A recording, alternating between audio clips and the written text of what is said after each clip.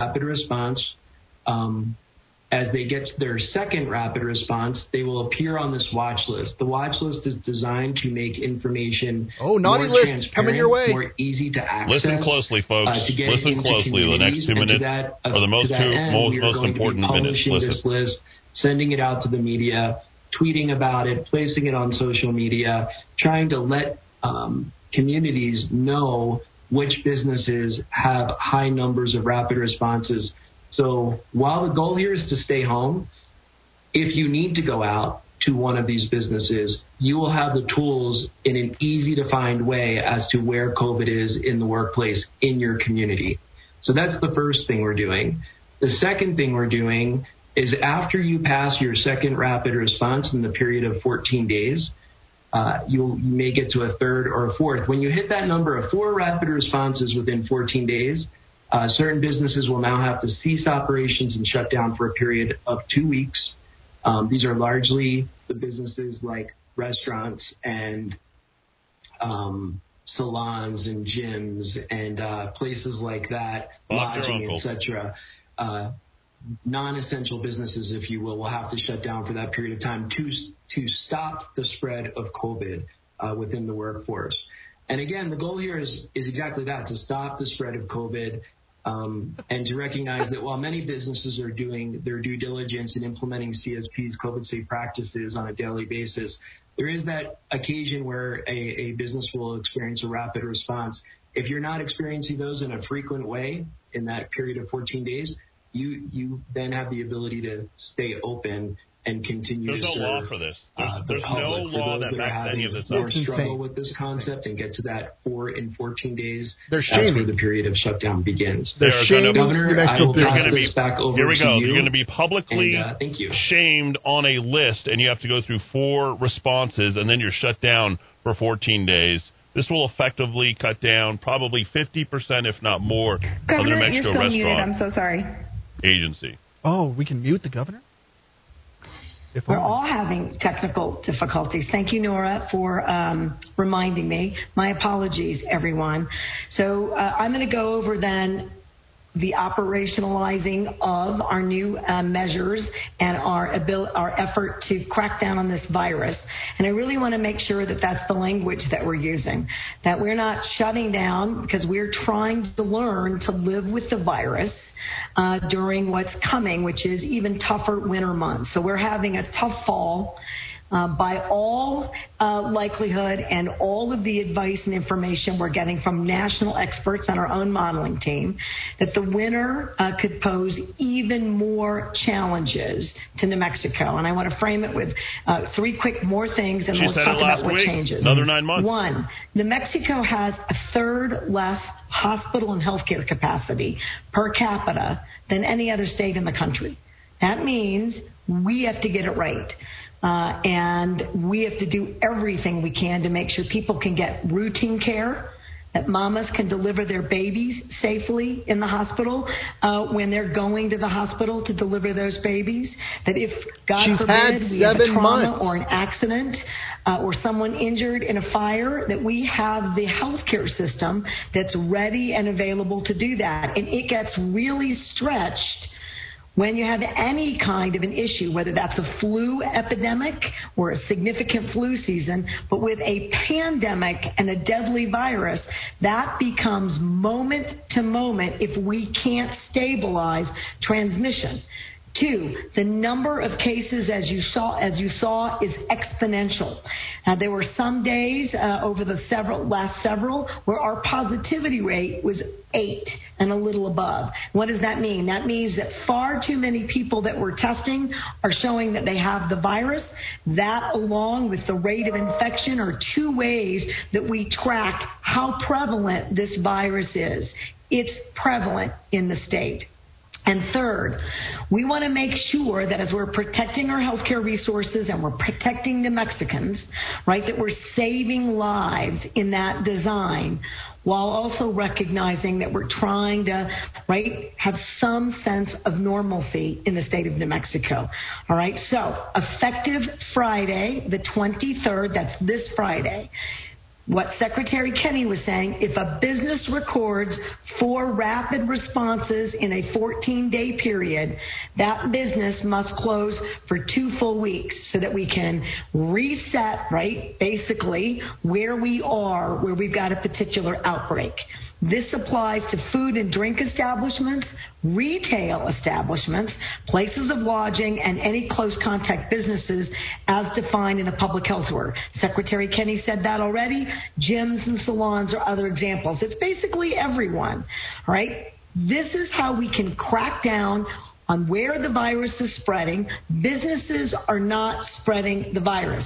People coming to businesses are spreading the virus and giving it to employees at that business. So this is a way for us to minimize that spread. So how is it that you knew enough to know that it's other people bringing it, not the employees? That makes no sense. Economic disruption. You're punishing everybody by saying that. But the employees are being punished. Yeah, they're out of a job. It's significant enough that makes no sense. We will be focusing on locations and high-risk communities so that we can get folks back to the whole state managing the virus and limiting the spread. Does this count for state agencies too?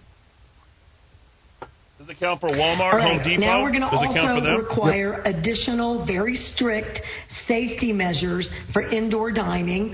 And I know that this is an area that we all struggle with because we want our restaurants to succeed. It is already incredibly hard. Winter is coming, and 25% occupancy or limited occupancy in indoors is not a sustainable model economically. We also want people to be safe. You can't wear a mask while you eat. And you're indoors, which means the virus stays in that indoor setting. So we really have to find better ways to do this more effectively. Makes no sense. We think this strategy, which got great input, and I want to say thank you, from the Restaurant Association, by other businesses and restaurants, we'll ask Carol if she and by the contributed Economic to this. Recovery Council, that if food and drink establishments work to do New Mexico Safe Certification, which is a free certification, but goes through what's required, the training, how to protect your employees, how to keep it as sanitized as possible, and how to deal with the flow of traffic so that you're minimizing spread. We're going to ask everyone to do that. If you don't do that, you can't keep doing any indoor dining. Let me say that again. So every restaurant is going to have to be re-educated. Yeah. You can't. Or you can't stay in business. Yeah, you can't open. If you don't have to go through the government compliance. The New Mexico Safe Certification Training Program, which is free and it's online and it's quick, you cannot continue to offer indoor dining at 25%. 25% is lowest in the country, by the way. To spot testing of employees. And what that means is state health officials will target businesses for testing in our high-risk counties. Lee and Eddy counties. You use the right word there, target. Is the worst. We also not randomly select, want food and drink establishments to keep a logbook of customers who dine on site for 3 weeks to support contact tracing. That's a shall or must. Food and drink establishments will have until the end of the month, almost October 30th, to become certified. Those that are not certified after that date, customers will not comply. Restaurants are shut down. She's shutting down New Mexico. But now we know the delay. Now we remain a top source, as I talked about, of possible exposure, according to state contact tracers, and we have to find a way to safely operate indoor dining and lower the spread and rate of infection, because, again, winter is coming. So if they're only operating at 25%, there will never be an opportunity to increase how is it that they have increased the spread if they're only having 25% occupancy? To do that. We think these structures and these strict COVID-safe practices are the prudent way forward. And I want to say one more thing about this slide. The state provides the support at no cost to the business. The state shows up to provide the testing where appropriate in high-risk areas at no cost to the business. We want to make sure that you are safely operating, that you have access to the resources of the state so that you can stay open. That is the goal here. The state is borrowing money from the federal government to pay its bottom line. The state has no money. The cost is huge to each and every one of your businesses. She's lying through her teeth. She's lying through her teeth. These are additional measures that we think will slow the spread while keeping the economy viable. So also effective Friday, it's not viable 23rd, now. All retail spaces must close by 10 p.m. every night. Remember, we're trying to limit where people are going. Now, I want to make clear that this is excluded. Retail is not pharmacy. Right? So anybody who needs those services, no matter what time it is, those are still available. So this is basic retail shopping, healthcare, and necessary supplies would be exempt from the standard, and it's really intended to minimize what's happening and where people are going. So if you were at a food establishment, these are more you nonsensical. Chose that instead of retail shopping at a potential largely 24-hour big box store. Now, I said it ahead of the slide. This aligns with our 10 p.m. closing time for food and drink. So we're trying to notice she's not using the curfew. She's not using the word curfew. Yeah, exactly. She's using curfew. Yeah, that is what it is, but she's scared to say the word. An effective measure. We're also asking New Mexicans, please try and shop alone. Do not bring your family. Consider ordering online. Do curbside pickup and delivery. We're working with retailers and grocery stores and big box stores to help make this easier and to even think about having hours that are specific to single heads of households, for single parents who don't have any other options here, and for seniors, again, to really minimize risk, to maximize controlling the rate of spread of the virus. Effective Friday, October 23rd, state-operated museums and historical sites are going to close. Now, that's something that we can do that, again, keeps us in that triangle. And we are optimistic. I really want people to hear that. When were they open? We are in a very difficult place currently in the state of New Mexico. The virus is winning. We have the opportunity. It's the fourth quarter. The virus doesn't have to win. We can win. We can manage it. We can come back down to a 2% positivity rate.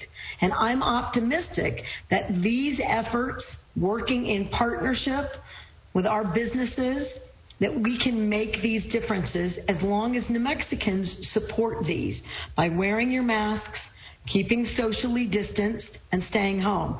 So I want to talk about so obviously social distancing and masks have not worked. Slide. Otherwise, we wouldn't be in this situation because everybody's using them at this point. We really believe, because, duration and mobility and indoors, outdoors, whether you wear a mask and all those things that we used to talk about in that Johns Hopkins model, really, if we figure out a way, so notice that these are masks, safely wearing your masks, that if we can minimize without creating harm to ourselves or our families, by making sure that we're getting necessary medical care, that where we're required to do in-person work, of course we do that, that where you need self-care to run an errand, where you need child care assistance, that we, of course, need to go to those places. Why would anybody need child care? We can try to make this triangle work. Don't go more than 3 places a day. And if you have the ability to go nowhere several days in a row, not all of us live in the governor's mansion, hardships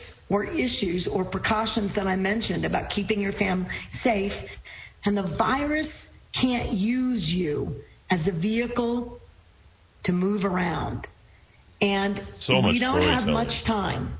If we don't attack and snuff out the virus right now by working collectively with businesses and each other, then the virus will win, and it leaves us very little opportunity to save lives and to keep our healthcare system from being overrun. Ridiculous. And that other tool causes widespread economic disruption. Our North Star is still saving lives and making sure that our healthcare system isn't overrun, but we still believe in the modeling team and using science, mitigation measures, that we can win, we can manage the virus. So I really need folks to help us. Last couple of things. It really is spreading exponentially. Please remember what Dr. Grace said. New Mexico went from one of the best states in the nation to one of the states that's in the most trouble in the nation. Under her lockdown. And it's really because we let our guard down, because it is a vicious, invisible enemy. It's our fault. It's an exhausting process with very little tools except modifying our behavior to attack. But attack it we must. So to close us out right before questions, I want to go to one of the most effective partners who's been helping us safely return to school in K-5 and to make sure special education students and related high-risk students get extra support. I'm going to reintroduce and thank Loveless for being Hospital here, just banned Lieutenant all Governor, visitors Howie Morales. effective today. Howie, take it away. There will be no visitors to the hospitals Thank within you, the next Governor, 24 and hours. thank you to our secretaries for the information that's been presented. I know from judging by the amount of text messages, emails, there was an assumption that today's press conference was going to come in and shut everything down. As you can see by the information presented, is that now is not a time to panic, but to be prepared. And most importantly, to remember and to remind ourselves to practice the things that got us to the point. And he's reading from a that script. New Mexico was leading the charge you can hear. in addressing COVID.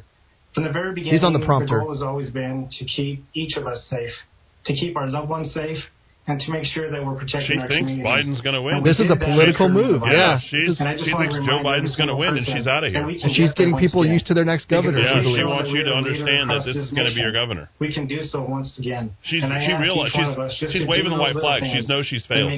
She has to win this election. That's what this is about. All the chips are in now. Yep. Our students back in the classroom. You don't put Howie Morales. Nobody even knows who this guy is. Our favorite teams and our favorite athletes. How we want to make sure that we're protecting our hospitals from being overrun. He's just reading a script as quick as he can. Yeah. And to protect those healthcare workers who are at the breaking point because of the amount of work that's been in place.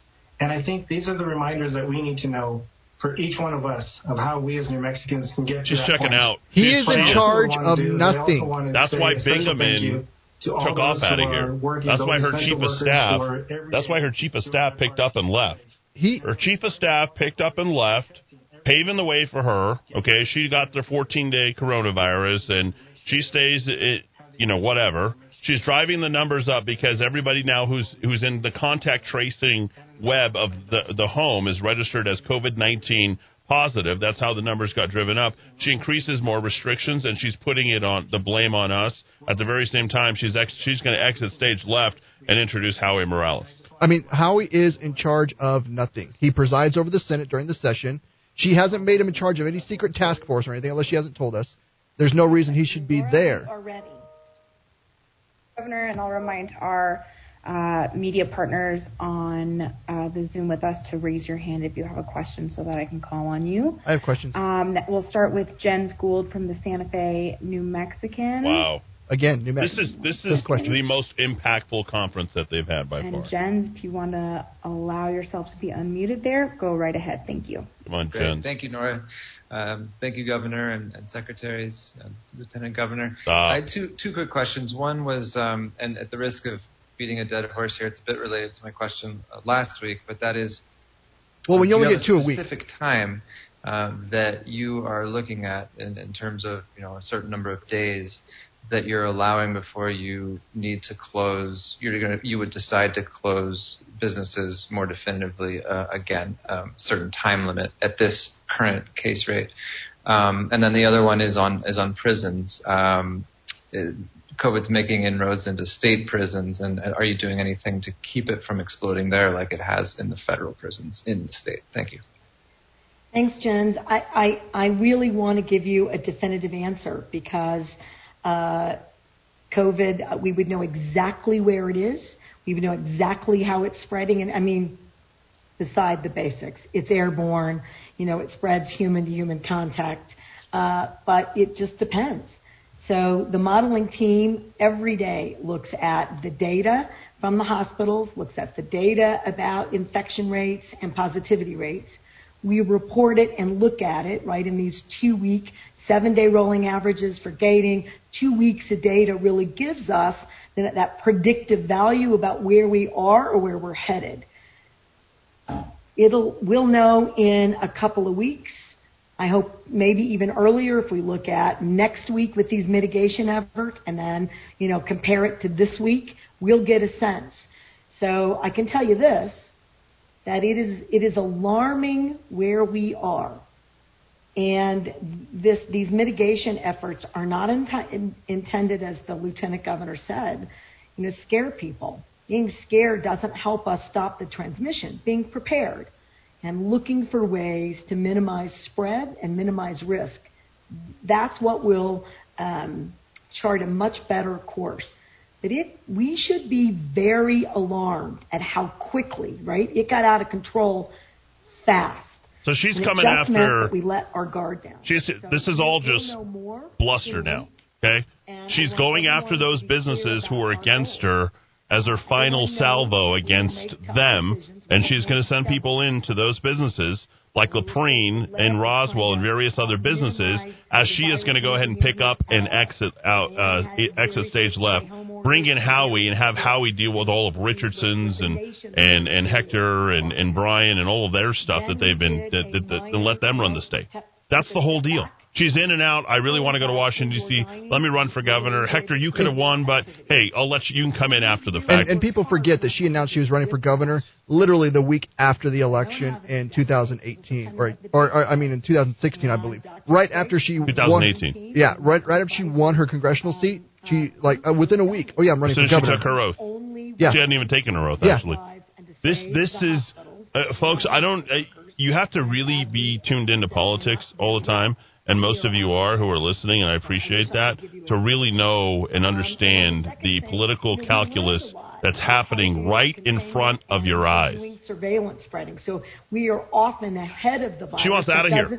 She can't get out of here fast enough. And he asked about she can't get out of she can't get out of New Mexico fast enough. Homes, our hospitals, or our businesses.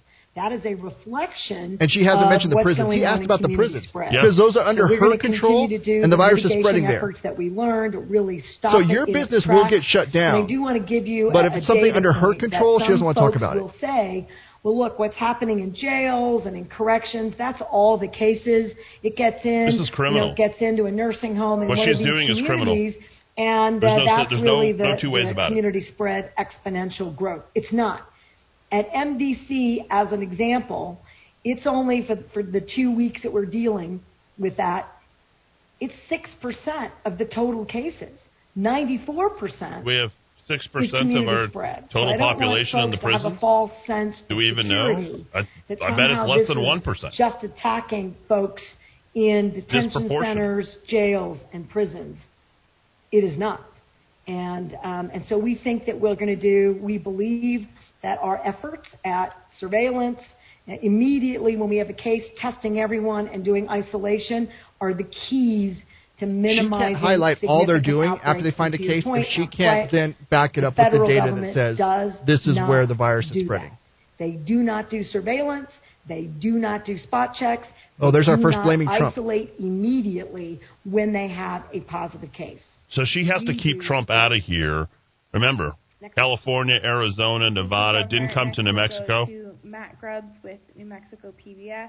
She also said that, of course, PBS. She also said it was airborne, by the way. You are unmuted. Go right ahead. Hi, thanks, Nora. Thanks, everyone. Couple of questions here. Under the procedure that you all described with the 4 rapid responses, I'm wondering if you have an idea, and I apologize if you said this already and I missed it, but I'm wondering if you have an idea how many businesses would have been subject to closure for 2 weeks That's actually in the past, and if you don't have an exact number, you can ballpark it. And then the second question is more of a strategy question. Frequently, we'll hear from folks in the Republican Party that folks who are vulnerable, people who are more vulnerable to COVID-19, should stay out of the mainstream, so to speak, and work to protect themselves. And people who are not in those more vulnerable categories should go about their business, and they see that as a way to Herd immunity. Come on, say it. I guess bolster the economy or protect the economy. No, while you they missed say at it. the same time Say herd immunity. Spread of the disease. And I'm just wondering why or why don't you see that as a viable option? She didn't say herd immunity. You got it. So I'm going to go to Secretary Kenny for your question about rapid responses, and I can see that Dr. Grace wants to respond to the Republican aspect of here's another way to go about it. Why would you have I'm going to do a quick response to medical that. doctor First of all, respond to the vulnerable populations. One in governmental 3 New Mexico portion adults of that. suffers and from the high Republican blood pressure and we're going to need to close that answer because she's going to be talking straight to us, right? So she's going to be saying, because he's already set it up of saying, keep people out of the hospitals, it's just retirees is nonsense. Yes, it is everyone. We also lost an 18-year-old in southeastern New Mexico. This virus doesn't care what political party you are, how old you are, and apparently it doesn't really care if you have underlying conditions, although we have data that proves that underlying conditions make you much more vulnerable. Second, our retirees and seniors, they need prescription drugs and groceries too. And while we're doing a great job getting meals out to families, it's not every family. So you're basically saying you can't get access to any of those essential services. And they got to go to the doctor and they got to go to the pharmacy. And a lot of older people are still going to work. And so this notion that you can oversimplify it by population, you cannot. I agree with the exactly Republican what you can do. Statements, don't know who made those, that we should really be cautious about how this gets into populations that are more at risk because they are more likely to lose their lives. And I appreciate the recognition that that still is a fact. But 1 in 3 New Mexicans is at high risk of having severe complications related to COVID and death. That is incorrect. If we're going Does the data bear that out? No, it doesn't. You need more than just a third of all New Mexicans. There's a survivability rate of 99.5%. So we have the lowest infection rate in the country. By their own number, 35,000 have contracted this, have 1 out of 3. This is her second swing and a miss. They're building, as we speak, herd immunity in South Dakota and North Dakota very quickly. Thank you, Governor. And Matt, thanks for your question. If that was in effect today, we'd have 42 closures. So 42 businesses exceed that 4 or more rapid responses. You didn't ask this, but there'd be 291 on the watch list, and we just sent out. So we're shutting down every today, business as to who is on that list, and we'll continue to send that out on a daily basis. The 4 or more closures will start at 0 on Friday. So when the public health order is actually in effect, we will start the clock at 0, and anybody exceeding 4 or more rapid responses will then be triggering that shutdown. And I would invite you to check out our website. We posted all of this on our website. Crackdown, Kenny. Crackdown. Crackdown. Thank you, Governor. There you go. Yes, you're welcome. It's all on our website, and you can just browse to us at New Mexico Environment. How was that? Through the search engine. Thank you. I would just add a couple things to what the governor said. As usual, she covered crackdown. All the bases. 2 more things. One is that, the elderly aren't just vulnerable in and of themselves. And I think the governor hit on this, that a third of New Mexicans have, risk factors. In fact, some risk factors are more common in people under 65, like obesity and other things like that. And then the second thing is that, we're a multi-generational family state here in New Mexico. What does it even Top mean? 3 in the country. Top 3 of what? That doesn't make any sense. Any kind of system to separate off and completely protect older people in our state would really disrupt a huge percentage of our families. The fact is that even if you're an old person doing everything you possibly can, he's worried about disrupting families now. Yeah. You may have a child or a grandchild who's in and out of the house. With grandparents, that's what they're doing. They want to come in and control your home. Family got COVID. So we're going to control everything so we can allow those people to continue to be around each other. It would be disruptive to protect grandma or grandpa, so we're going to just cancel everything? This protection that's their answer? I think disrupt life as we know it. How much easier would it be? Wow, that's so disconnected. Wear masks. That's so out of touch. About going out. Avoided those large gatherings. He doesn't believe life as we know it has already been disrupted. He said, if we do this, that would disrupt it. Dr. Grace, that is an incredible point. Thank you I agree. for highlighting it. We are also one of the leading states in terms of this percent of population of grandparents raising grandchildren.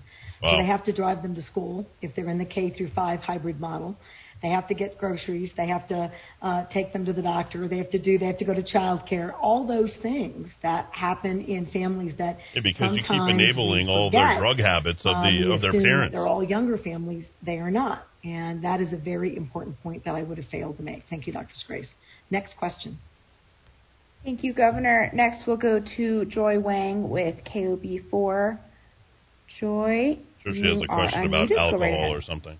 Hi, Governor. Thanks for answering the question. If you could just first talk a little bit more about state travel / flying, and then the other one would be for the businesses watching who are concerned about wanting to make sure they get, that rapid response training done. Could you kind of just a little bit elaborate on what's needed in all of that? Right. So I'm going to do the latter part first, if you don't mind, which is, and I really appreciate the question. We aren't looking for ways to create a situation where businesses can't get SAFE certified, right? This is not a strategy to do that, right? If we're going to have an economy that can survive while making sure that we don't let up on our efforts to create an environment where we are saving lives, keeping individuals from getting COVID. We don't even talk about that anymore, the long-term impacts of having COVID when you survive, and the hospital system. We're looking to have a coexistence that is as safe as we can make it in that environment. So it is an online tool, and you register. It tells you what COVID-safe practices are necessary for your business, and restaurants are very specific. They helped us to create those, what you need for your employees, what you need to do to sanitize, how you report if you believe you've got a positive case. We typically find out about the positive case through the Department of Health and the epidemiologist.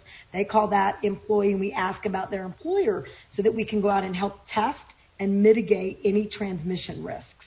That's the whole point of the contact tracing and going right where we have a potential outbreak. So we think that this system, and I want to say that restaurants, not just by themselves, but as a particular group, were very effective, and hospitality, in fact, at creating, with the Department of Tourism, this SAFE certified business. I know how to operate as COVID safely as possible. I know what my obligations are to the public and my employees, and I know how to mitigate having it come in with consumers and customers, right? So that's what you need to do, and we'll make sure that folks know exactly how to get online. So I'm going to ask my folks to make sure that we get a slide up or get that out to everyone participating today.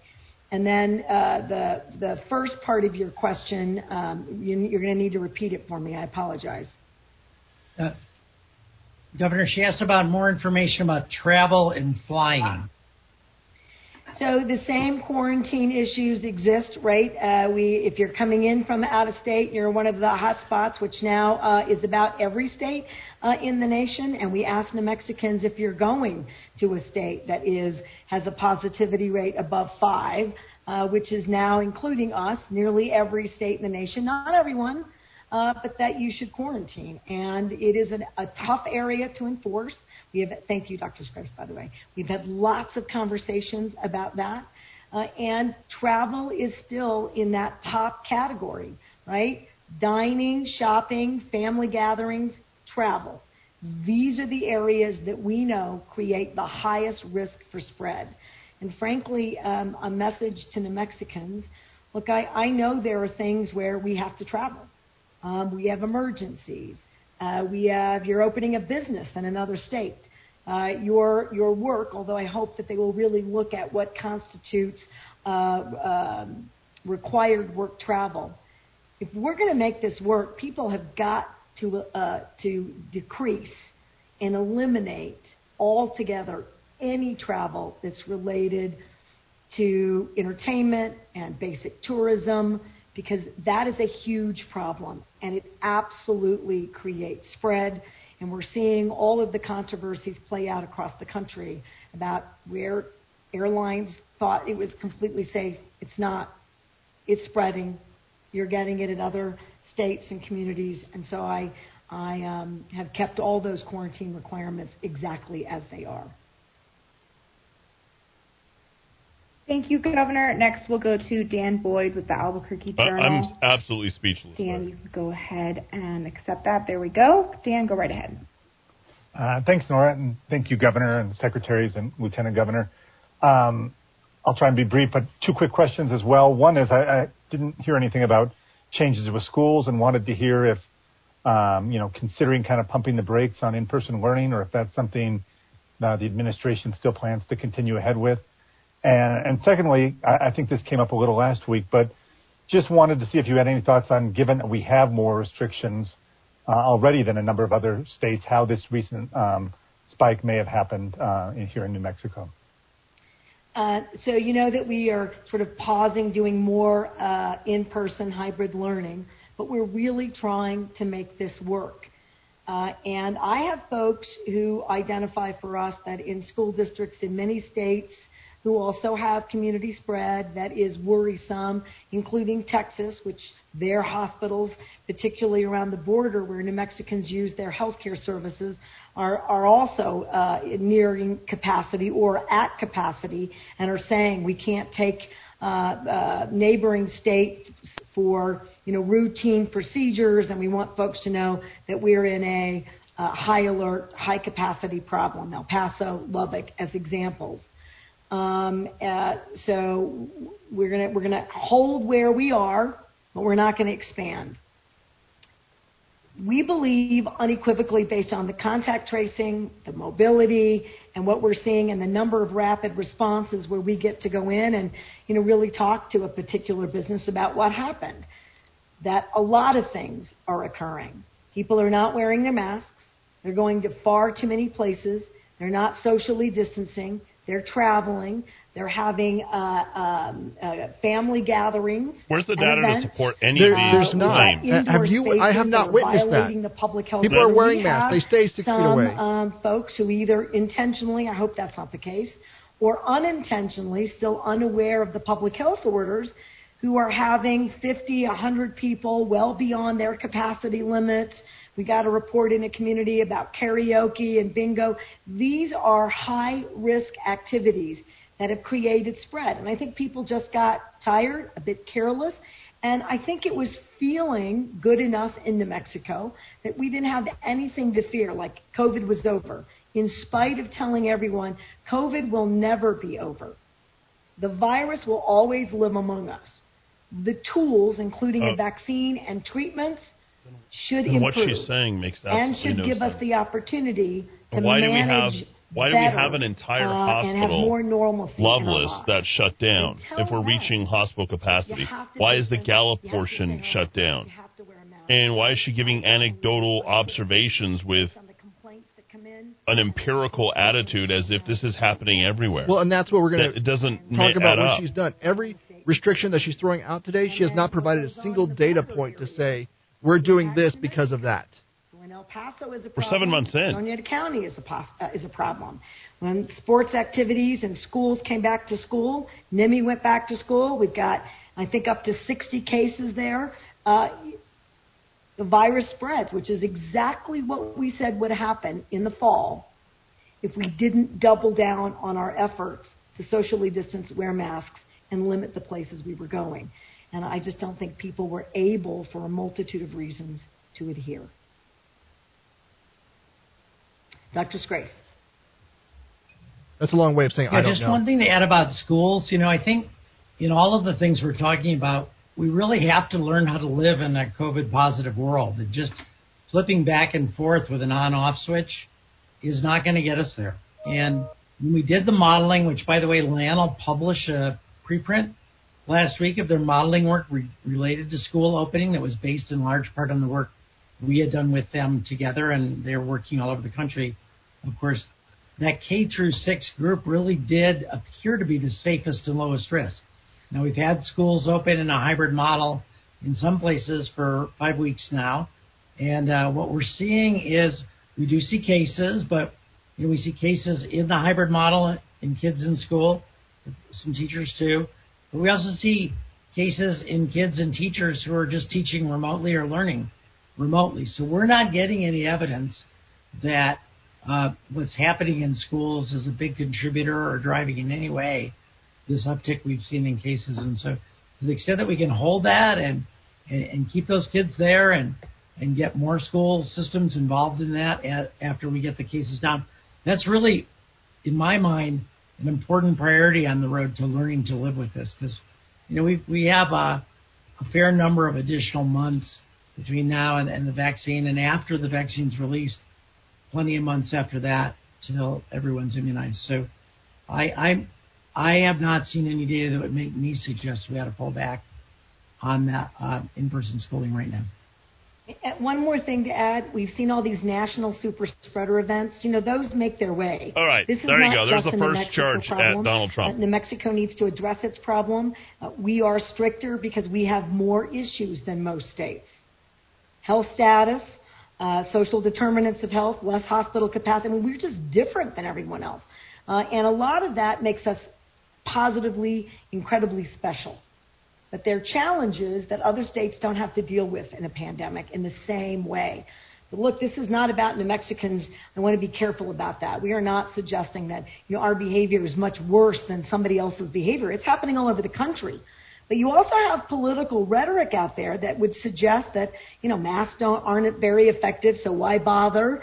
You could still get it, that super spreading events, don't care about them, that it's 2 weeks before the election, so everyone needs to have rallies. And I disagree with that political rhetoric on both sides, that we need to be able to campaign safely, that everyone's vote matters, that we need to make sure that people have a right to safely cast their ballot.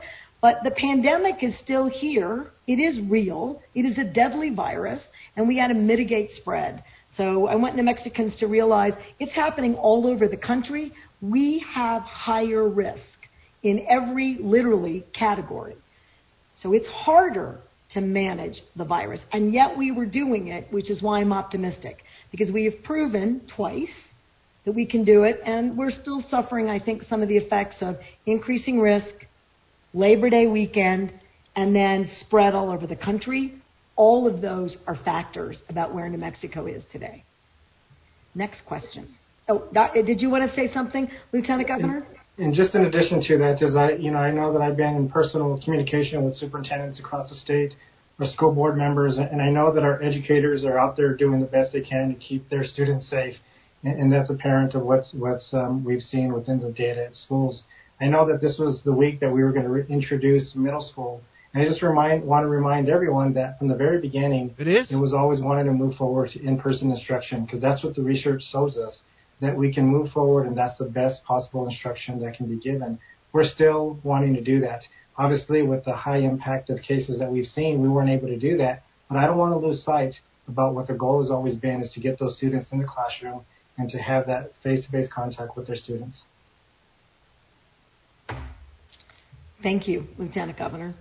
There's so much garbage that's being Next, we'll given go by to the Julia Goldberg with the Santa Fe Reporter. Did you know that middle school students are supposed to go back to school? No. Go right ahead. My kids have already been in school since August. I had a question related to, I guess the new restaurant rules feel like they kind of fall under the category of targeted containment, sort of industry-wide. And I wondered if you could talk a little bit about whether the state will also integrate kind of geographic targeted containment, maybe not along the lines of what New York is doing by zip code per se, but looking at sort of more localized areas of outbreaks. And I wondered if you could also speak to how having the restaurants keep logbooks of customers might change or enhance the contact tracing with an eye toward that folks. Targeted containment. She won't know what she's talking about. I think that's my absolutely. Thank you. Nope, you're awesome. I appreciate you. So the answer is actually yes to everything that you asked. So, restaurants, because of indoor dining, that higher risk, and even outdoor, people don't have masks. So they're different than basic retail. But we are looking at retail issues as well. And, we stalled on expanding and reduced a bit in the same way with requiring COVID safe or safe certified with lodging. Now we're applying that to restaurants. And we are imposing a curfew and looking at ways to mitigate what's going on in retail. And that's how retail is being included. So she finally talked about the word curfew. So now it's going to go beyond restaurants. It might go to geographic areas. This is the way of bringing this in. No doubt this was a placed question. Now it makes sense. Yeah. Identifying what the risk level is. The phrase targeted containment was fed to that reporter. We feel like this is the best balanced approach. 2, are we going to go where we have areas that we can see the outbreaks are worse? Yes. And that's where we can assist when, and we're looking for businesses, including retail, that might volunteer to let us be there to test either potentially consumers. So we're working on that. It's not a public health order, but we're unconstitutional. working on that. We think we're going to get good partnerships where we could screen folks who are symptomatic. Do not comply. And get them tested right there with a rapid test. Nope. Do not comply. The same thing at potentially restaurants and other retailers. So if I want to go to a convenience store and get a Mountain Dew, I got to get a COVID test when I walk in the door now. You can sue both the business and the state. In our high-risk counties, we reserve the right to test anyone who walks in the door. And in zip codes in Bernalillo County. No shoes, no shirt, no COVID test, and we are looking at mitigation efforts that other states and communities are using, again, following their own modeling and medical advisory teams that make sense to They've got a new toy here. And it is how we've determined that safe certified and curfews in terms of being your ability to access certain businesses give us a great opportunity to mitigate what's occurring currently. Rapid response, another tool, 2 and 4.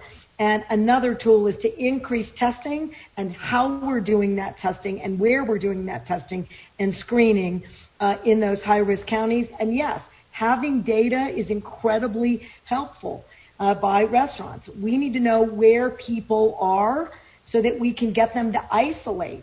Because when we do a rapid response at a restaurant, no one's going to go out. And we if you know that if they're forced to do contact tracing and you have to go out to a restaurant, this will end a restaurant. This is shutting down restaurants without just saying shutting down restaurants. We've talked about getting to ground zero is really complicated and not very easy to do for anyone, including New Mexico. But we can't mitigate spread. I have to isolate people who are positive, and I have to know who they are, and I have to get people tested. And the only way I can do that is if we get help knowing who those individuals are. I want them to be safe. So we're doxing businesses, and we're one step away from doxing people who do not comply. And you could be spreading it. So it will help us. We're going after you. You're a spreader. And as Dr. Scrace pointed out, when we have a case that's a day, where we have 900 cases. What day was that? It is incredibly challenging for us Friday. to make sure that we got to every single person, every single contact, to make sure that they got to get down to every single person. If they're likely positive. We're going to dox the businesses, and then we're going to dox the people who went to those businesses, and we're going to shut down those businesses if they have 4 rapid response claims, which is real easy to do. Or if they refuse to take the names of their customers. How do you constitute a rapid response? Thank you, Governor. I went to Secretary Kennedy, ABC, did you want to go? wherever. Go ahead. Governor, I was just going to jump in, and Julia, again, thank you for that question. Targeted. I just wanted to say that as we think about rapid responses at restaurants, what we will often see is that we will go out and conduct a rapid response, and then maybe a couple days later, we will see that restaurant pop back up in rapid response. Maybe it took a couple days for somebody who was asymptomatic. Give us an example. You already said you're going to dox people. It passes through the kitchen staff, or maybe it passes in that way. So if it's that bad, we should know the place that we need to avoid. This is along their lines. This is restaurant shutting down. She just doesn't want to do that again. So she's trying to use a new trick. Then we would do the pausing of operations, the deep clean, and the reopening. If you test all your employees, that's one rapid response.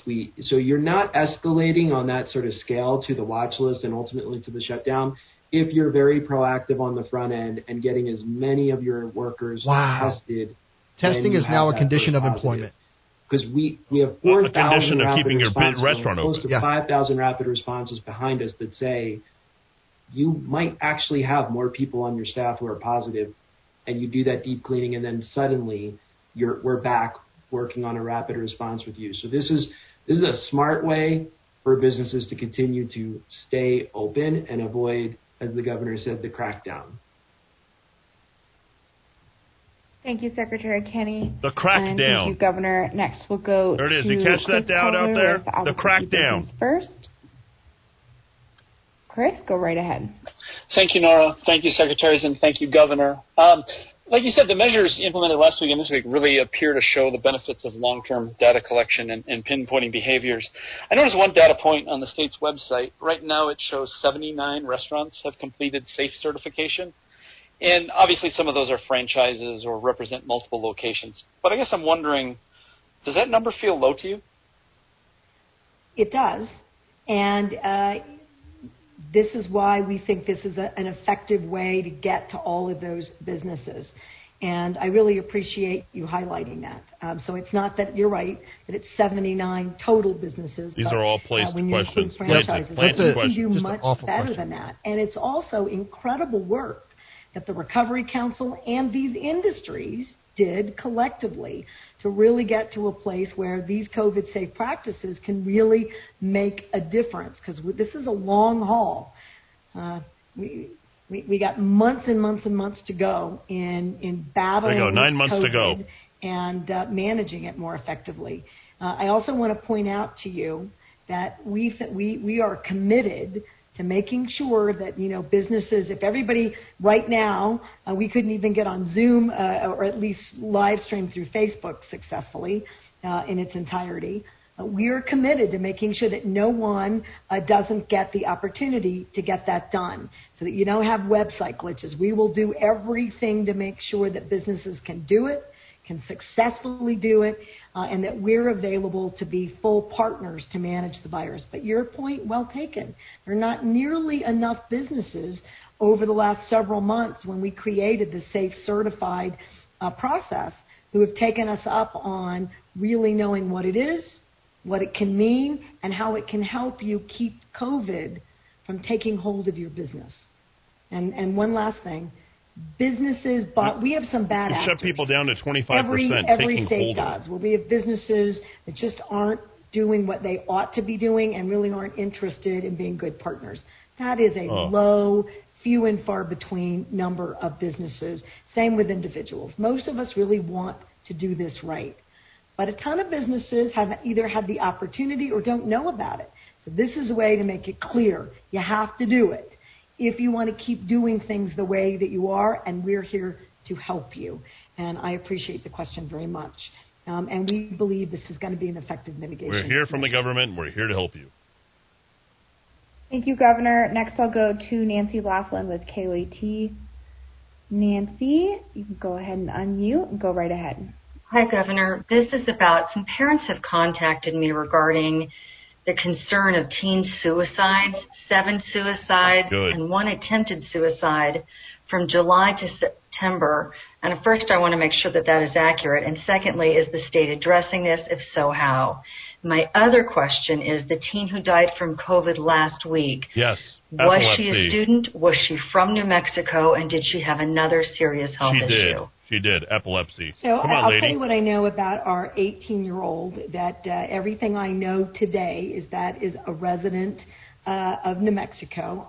We don't believe that she had any underlying She had conditions. epilepsy, lady. And I can't really answer the other questions. I mean, the epidemiologists have that information. She doesn't know about Very suicides? diligently to protect the identity and privacy of individuals. Oh, was she talking about the patient? Indication of that. And given that you've asked about this 18-year-old, I can't even imagine how painful and terrible and tragic this must be for She did not die because of COVID. Which gets right to the other thing that you asked about. New Mexico has struggled about suicide, both teen and adult, and you might be aware, and many New Mexicans are probably aware, that one of the highest suicide rates for adolescents per capita, unfortunately, is in many minority communities, including sovereign nations. And so it's an area that the Department of Health has worked to address with any number of strategies, and it was one of the things a long time ago, and these have been eroded, as you are aware. And when I was the Secretary of Health, we got great legislative support and created a ton of school-based health centers so that we could provide behavioral health services to students at school. And to your point, even that we don't have the number anymore, but we have students who aren't in school. We also know that bullying is at school another terrible vehicle that creates any number of behavioral health How is anybody risks, bullying each other at school if there's no kids in school? In New Mexico? But like we're going to pre-COVID stuff? Is that what we're dealing with? She has no answer. She asked the question, Nancy Laughlin asked the question within the context of COVID-19. That was understood. But Michelle Lujan Grisham skipped over the entire thing. Yeah. There's no answer here. So we have a variety of efforts that we are undertaking. And I want to make clear again, Nancy, that distance learning, we know by every measure, just like distance Zoom, is insufficient to meet the educational, health, and social well-being of every student. That's a fact. But it's a small price to pay. COVID does not care about that fact, unfortunately. And we want our parents who are worried about code for to reach let's out keep to everything shut down so the Democrats win the election in 2020. Reach out to the social workers after school. Politicizing. We want to make sure that we do everything to protect our young people and their families. And I don't know if that number is correct. We know that we've seen she doesn't know that there have been some suicides. recent youth suicides, and it is horrific. Straight up, any suicide. Straight up. Hey, Larry, straight up, bro. Lose our children. Up, they are horrific. And so the state is aware, and we are all working diligently to provide us many behavioral health solutions I can't. we can. I don't think our audience talk about some of the telehealth. Tolerate how much more Lieutenant of this, Governor, but if you've got any specific examples with your work with schools, please give them to Nancy.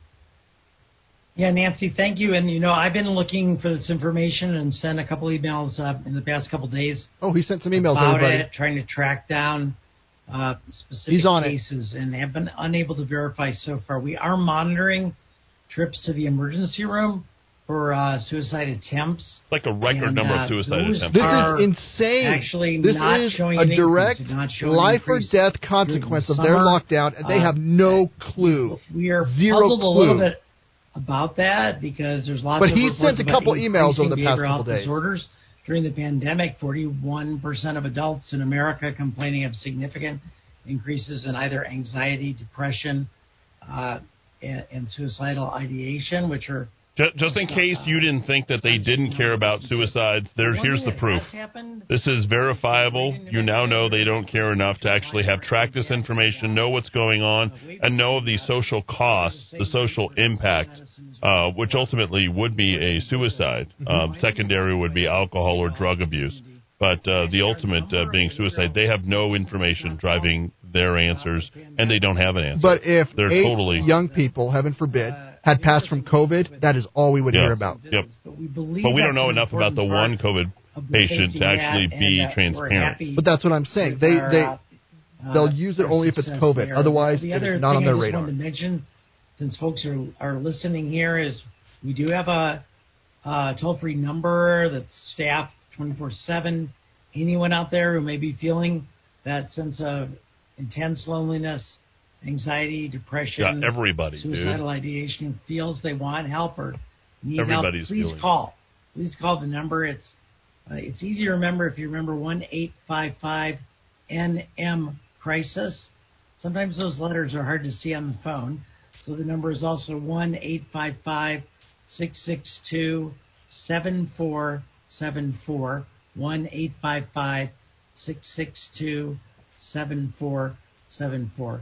And if anybody here gets additional data about these tragic suicides, please feel free to contact me directly, and we will continue to look into it. Can I get your number? And I really appreciate that, Dr. So the all suicides from one texter says all suicides or even attempted suicides generate a minimum of at least a police report. Okay, the toll number isn't used by victims. They're horrible. We'll have the suicide hotline. Dad has that. 7 suicides is low. This may be just 2 high school districts. She's outright evil. Suicides are due to a lack of socialization, nothing more. APS has exact data. Rio Rancho has exact numbers of suicides and some attempted suicides. I think this is a slippery slope for them. The fact that they actually opened up this particular subject, Larry, this is a slippery slope that they're not going to be able to recover from. Well, and they don't know. They were asked. They don't know. Being mindful of that and doing everything. No, we don't need to be mindful. God help us. Shows that they don't give a crap about anybody who's killed themselves from their lockdowns. People are reacting more to the suicide part of this than they are anything else. The Rotten Beast and Bill Richardson stole the state blind when she was the state high school grifter in charge. Let's see. That's not a liability. Nope. Not if you have factual evidence. A colleague of mine knows of at least 2 people who went to get tested, registered the test, but did not end up getting tested, but came back with positive results despite not actually getting the test. That's exactly what's happening. They need to be sharing those far and wide. Yeah, let's see. Pete says she is not auditioning for the Biden administration. This is beyond local or national. This is a global audition for the National Health Organization on how far people can be pushed without pushing back. We are descendants of the conquerors. Let's start acting like that. Let's see. To the subject of prisons, because when you were addressing... This is deflection, so we know that there is a huge rise there in prisons. Let's take a listen. In these settings, slowing spread, surveillance, testing, and so forth. But the numbers are increasing, and this is a population that is confined in congregate settings without a lot of control. And you haven't been able to control the conditions of their the conditions of their safety. Their behavior. Are you able to guarantee at least that for those who are in the custody of our state corrections department, that if and when there are concerns about isolation of people who are sick, availability of quarantining for those who are sick, availability of testing in these places where perhaps the staff gets overwhelmed at times, are they able to communicate past their wardens with your office or other agencies without fear of retribution on top of the pressures affecting their health care? Thank you. Well, in terms of your guarantee, look, inmates and the workers both have rights about being protected. Inmates have specific and significant, and they should, constitutional rights. They are in our protection, if you will, and our responsibility in that regard. And I know that things happen outside of our control, and people will, if there's retaliation and folks don't think that we're doing enough, that people should be accountable. We are at 74% of inmate population currently. We've worked very hard as a state to make sure that, non-violent, non-serious offenders, if they don't belong behind bars, particularly in a COVID environment, meeting the requirements of legal requirements of the state, we are doing that. We are working diligently on reintegration and probation and parole, all the things that we should, so that in a pandemic setting is useful. And it's also the requirements of doing our job effectively for a corrections population. So, I guarantee that if I find out about it and it's the facts warrant that we've got someone who retaliated directly or a contractor who's behaving that way, there are swift and severe accountability measures, and we will take them. I would love to be able to tell you that we're never going to see another containment or, congregate setting outbreak. I wish I could say that. I'd like that to be the guarantee. I cannot. The more prevalent the virus is, the more likely it is to get in. I mean, it's one of the reasons. And when it gets in, particularly to a corrections population, it is very difficult to manage. And so we work really hard. And I think far too many people around the country don't see that that's a problem. And I want to just point out, we're required as a state to make sure that we meet the health and related care needs of a prison population. That's a legal requirement, and it's the right legal requirement. 2, the people who all work there are impacted as well, and they're in and out of the community, and their families are impacted. And that means we've got community spread. So we are really dedicated and diligent, and I appreciate the opportunity to talk about how difficult it is to do right, both in terms of public health for everyone engaged. But I do think that our measures are proving useful, and we're only as successful as the community spread in a community, quite frankly. Dr. Scrace. Yeah, just a couple things. Great question. I can fill you in on testing. A lot of the cabinet secretaries are now involved directly in testing plans and testing high priority and high risk populations. And we'll go through the whole list, but Alicia Tafoya Lucero has really been hitting the target pretty much every week since the very beginning of the summer. They're testing 50% of the staff in prisons every week. They test inmates 5% per week on a rotating basis. Anytime someone's brought into the prison or released, any transfers are tested as well. And then the prison conducts rapid responses where if there is a case, because of the high concern about an outbreak, every inmate, every staff member is tested then. And there's 2 active ones going on right now in the South, one in Hobbs and one in Las Cruces. So Secretary Tafoya Lucero has been very diligent in ensuring that this testing gets done, and we're watching that really closely because in a congregate setting like that, it's important. My understanding is they do have the ability to isolate people immediately when a test comes back positive. Right, and based on what I know, we've got one new corrections facility, state facility case today in Valencia County, and the bump that Dr. Scrace talked about is a facility in Lee County. So we're paying attention, and we should. I want to make that clear, and thank you, Algernon, for always making sure that we're talking about all populations that are at risk. I appreciate you for that. Thank you, Governor. And this will be our last question from Chris McKee with KRQE. Chris, go right ahead. Thank you. Thank you. I had a question related to the hospital numbers that were provided earlier.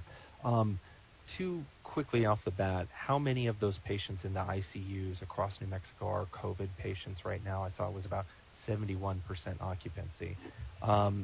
Second, have you directed hospitals to sort of start thinking about dialing back on procedures that can wait, anticipating that we may have a hospital surge in the next couple weeks? That happened a long time ago. The third question is just about the baseline capacity for hospitals. From those numbers provided, it does not look like the hospitals are over baseline capacity right now. Is that an accurate sort of surmising of the data? And what happens when we are over capacity? Is that stuff like field hospitals get activated like in Gallup or the one that was built in Albuquerque? Thank you. Oh, thank you. Please answer. So, Chris, I'll do the back end of that question. Yes, you end up with field hospitals and or beds and any number of strategies. We're actually paying for those. Remember that when you look at the capacity, which is overall adult ICU and hospital capacity, it's kind of a look back. The other data point that Dr. Scrace shared today was showing the rapid increase in hospital capacity by all patients.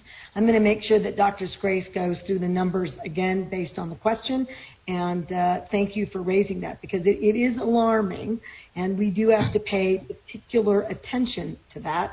And all right, I'm going to go ahead and end it there. That might be the very first time. Good observation, right? I would say that's probably the first time there's actual skepticism coming from the media, the popular media, and them asking on those numbers in terms of hospital capacity.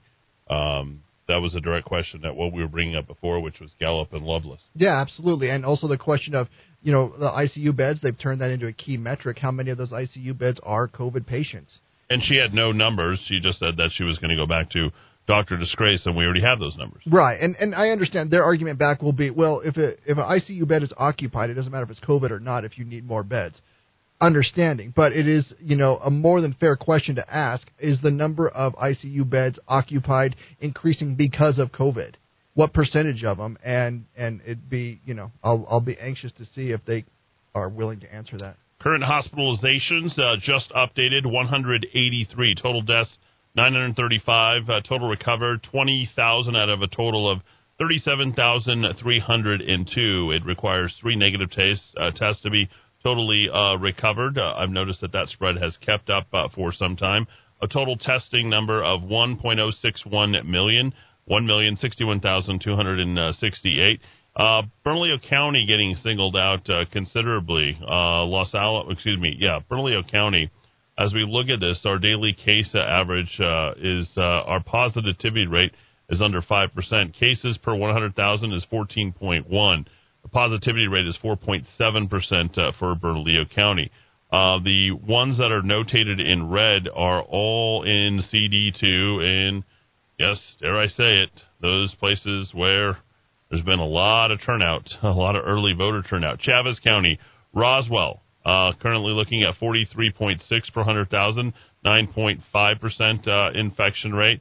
Looking at Lee County, 25.5 per 100,000, positivity rate of 13.5%. Remember, those are the people who are tested, who test positive.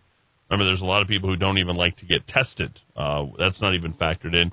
11.1% positivity rate. In Eddy County, 25.3 per 100,000. So looking at what they would consider to be hot spots in that area. Another area, the areas that are not hot spots are everything in pretty much CD3, with the exception of Farmington and Gallup, which are now orange, with a different 4.6% positivity rate in San Juan, 8 per 100,000, and McKinley looking at 8.7 per 100,000 with a 3.2% positivity rate. So that's what we're looking at right now, folks, here in the state of New Mexico. Let me get to all your texts. Larry, feel free to add any commentary to all of this. Well, I think she wanted to have stronger restrictions, but she knew she couldn't just go back to what she had done before, so she's trying this veil of, okay, restaurants, you can be open, but you have to go through our re-education. You have to track every customer, and you have to submit your employees to testing, knowing that those restrictions are not going to work. I mean, it's the equivalent of saying, I'm not going to kill you, I'm just going to take all the oxygen out of the room. I mean, the symptom of that is you may die, sure, but I'm just going to, I'm not directly killing you. And that's what she is doing with these businesses. She's throwing down these restrictions that are going to make it harder and harder. Customers aren't going to want to give their names to go out to get a meal to eat just so they can have the privilege of, being contacted by the state later. And retail places are not going to, how are we going to do this? If a retail place wants to stay open, and let's say you have 10 employees, are you going to force those employees to say, listen, we have to stay open, let me test you so that we can stay open? So it's not then the state requiring the boss to do it. The employees only hear it from their boss because the boss wants to stay open. It is pitting New Mexicans against each other, and it is making a COVID test a requirement of condition of employment de facto in New Mexico. I thought this was an interesting question, Larry. You're not an unimportant person. I guess neither am I, but you're former spokesperson for the governor. Mm-hmm. It said, Eddie, is there any way to be... Well, it didn't say my name. It just says, is there any way to be able to re-listen to the governor's talk from your show? I'd like to listen with your commentary as well. Obviously targeted. Whoever doesn't know about the radio show is our website. They know where to get all of our stuff, which is totally fine. We talk about this stuff every day, rockoftalk.com. There's an app. There's an app for that. There is, rockoftalk.com. If a restaurant requires your information, we should put her name down and her phone number. Very funny, Sean. I agree. That would be 505-476-2200. Eddie, this is BS. All suicides and attempted suicides generate police reports. The information can be found. They just don't know it because they haven't cared enough to look. Yep. It's that simple. Presbyterian is doing between 200 to 300 surgeries a day to try and catch up from all the months they were not allowed to. Can you imagine? Between the anesthesiologists and the other guys who haven't been able to do anything, I got to imagine their numbers are down. You got to pay these guys their salaries, and they ain't cheap. and they got to sit there in a holding pattern and wait for them not to do these elective surgeries is absolutely just decimating. But they're like, oh, that's okay. We still got enough money. Well, it doesn't go to those anesthesiologists and surgeons out there. It goes to the COVID-19 vented patients where they're just like passively getting this stuff and collecting the money that comes from the federal government. And you're absolutely right. And to me, it all falls under the heading of the biggest issue. We have leadership in Santa Fe who is absolutely wearing blinders when it comes to this situation. All they see are those hospital numbers and the infection numbers, and that is how they dictate everything. Anything else that is a symptom of that is insane. It's like a patient has been stabbed 50 times, but the patient also happens to, have a headache. So they're like, well, let's fix the headache first. There are other things that are impacting our society. There is education. There is economy. There is healthcare, like you just mentioned. There are all these factors that are hurting because they only look at this one thing with blinders on, and they think if we can just fix this one thing, everything else will be fine. And if we let this one thing get out of control, it will ruin everything else. The fact of the matter is their symptoms. I mean, President Trump said it early on. The cure is proving to be worse than disease for so many New Mexicans. All right, Eddie, my wife and I are going to sign as Michelle Lujan and her boyfriend when we go to restaurants. That's from Martin.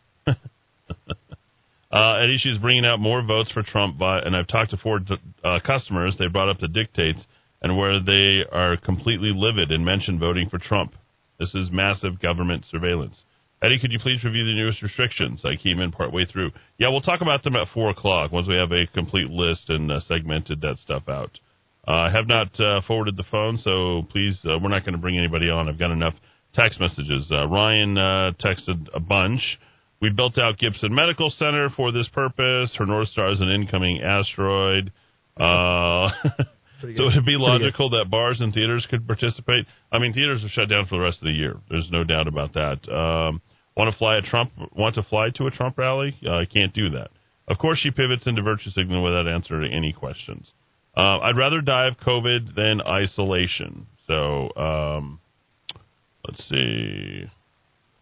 Can I bring up one scary point, too? Yes, sir. Someone, and this isn't me. I wish it was my idea. I'm stealing it, though. So, for example, one of my kiddos is a senior this year, and she has not been in school since March. And the governor's talking about this may go on for months and months and months. Let's say she doesn't go back to school. She will go to college, as well as every New Mexico high school senior, which I want to say is about 20,000 kiddos, right, if I'm not mistaken, maybe a little less, will go into their next step of life only having gone to 2.5 years of high school in the building. Crazy. That will be the least amount of school probably that any generation of New Mexican has ever received since we became a state. Eddie, I think the governor should increase social distance to 5,000 miles. I'd like to see her in Moscow. Very funny. Ken says there's a case law that says if a private person or entity conducts a search at the behest of a government, that is the same as the government conducting the search. If law enforcement is required to get a search warrant based on probable cause to get hair samples from them at the COVID swap, that touches your brain. Okay. That's interesting. Yeah, that is. Yes, you're welcome. Ann. Eddie came home Sunday, received news that my friend committed suicide. He was married with a child and has been out of work for 6 months. Oh my gosh.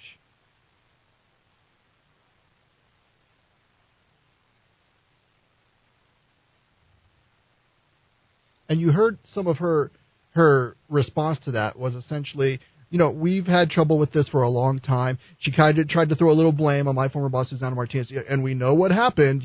Some of these things were scaled back. So she doesn't want to be a leader there at all. But essentially her response is, yes, there's suicides, but boy, they've been going on for a long time. It's always been bad, and we're going to try to fix it. They don't know. They don't care about the problem. I'm getting so emotional. They don't. These consequences.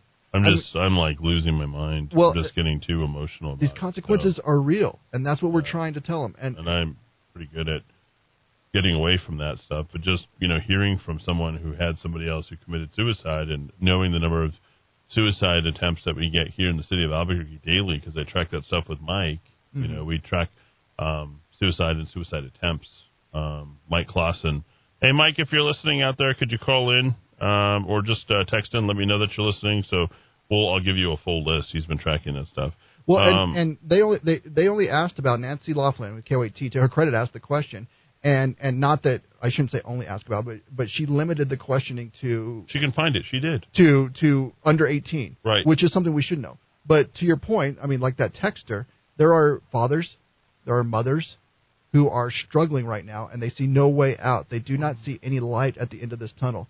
Yeah. And I can't emphasize it enough. I mean, there's got to be people who are just trying to get their families the hell out of New Mexico at this point. The other side doesn't care. When we argue about the importance of a paycheck, the other side just says, well, that's nothing compared to your health. And I'm saying they're interrelated.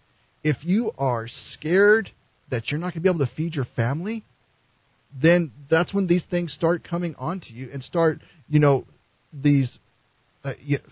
when we start seeing people really start to wonder if there's going to be any answers in their near future.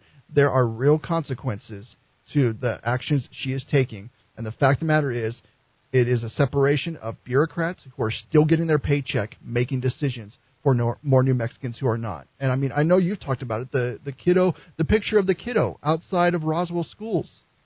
You saw that, right? Yeah. And that, I mean, but the backstory is the mom had 2 jobs, was already working 2 jobs. Yeah, but they had no internet service at home, so he has to go camp out next to the building. She lost 1 job because of the lockdown and can't afford internet anymore.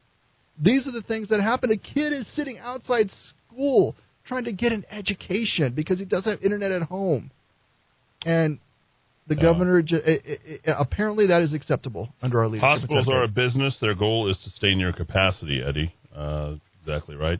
Melvin says they zoned age groups like voting districts. No mention of the percent of hospital capacity. Is the watch list retroactive? What about the owners with multiple locations?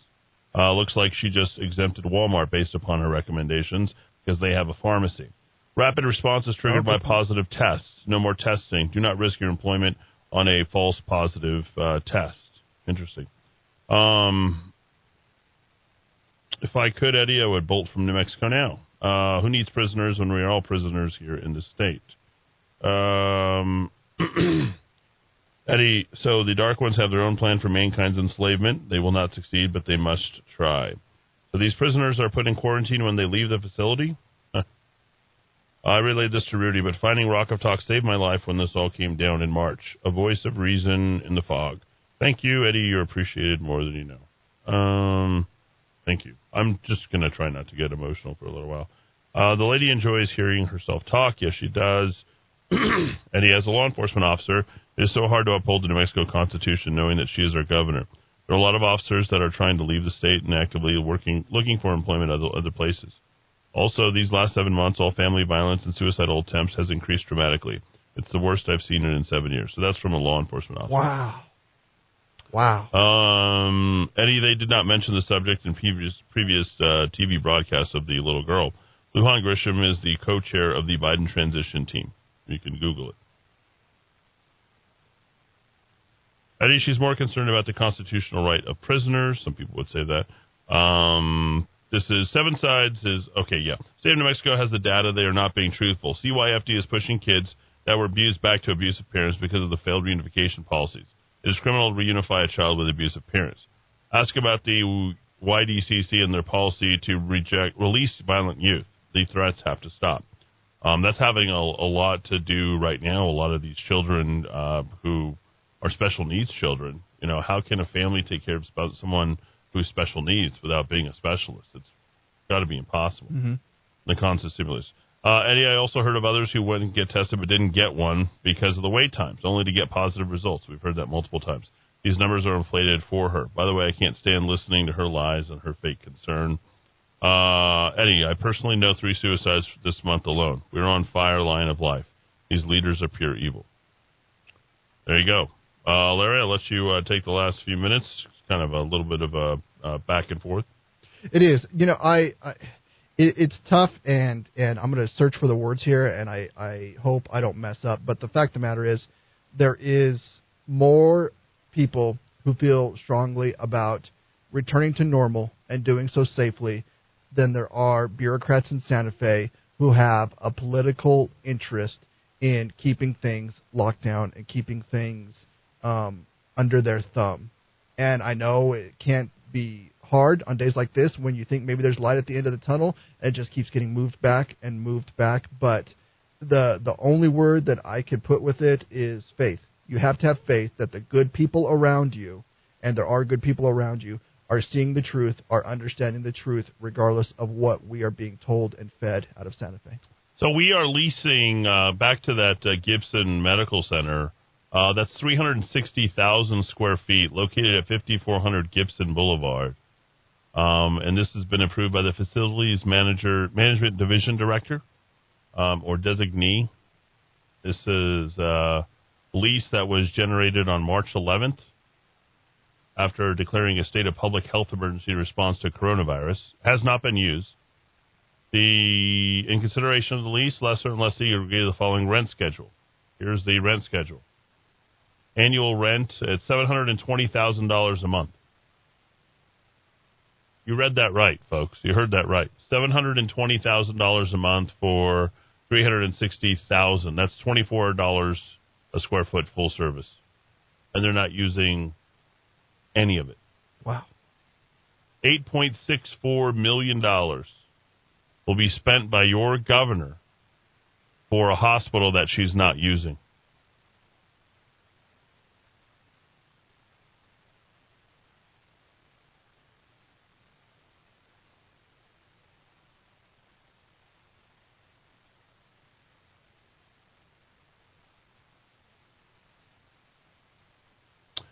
This is going to, I guess, Gibson Medical Center, a woman by the name of Nadine Daskalos. So they're collecting, and I guess good for them, right? I mean, they get to collect $8.6 million, $8.64 million, and not using it. That doesn't make sense. I'm having a very hard time. This is coming from George Morgan, the deputy director.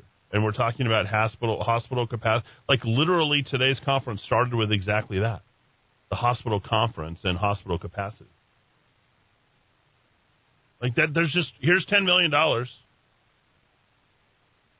And that's, I mean, let's put it together, right? I mean, they spent $8 million on questionable PPE that they couldn't use, and they just said, oh, we blundered it.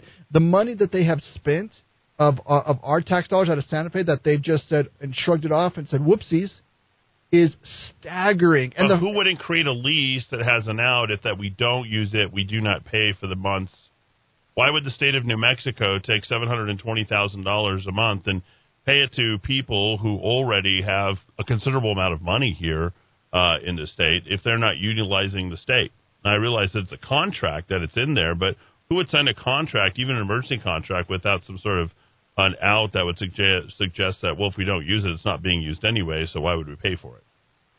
This is a undue circumstance. Well, that makes sense? It does. And it goes to the PPE argument that we were talking about of, you know, she says all the time, it's important not to panic. It's important not to panic. But the fact of the matter is, this is panic. This is panic moves. These are absolutely panic moves. Was it $8 million? We don't care. Spend it. Get it done.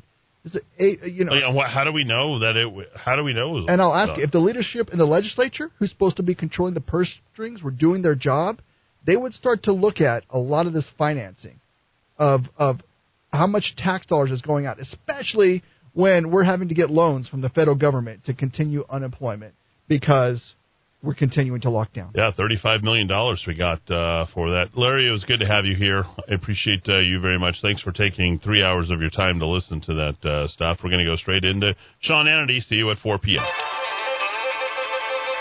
You're listening to Fox News ABQ.FM. KQ29CL 93.7 FM.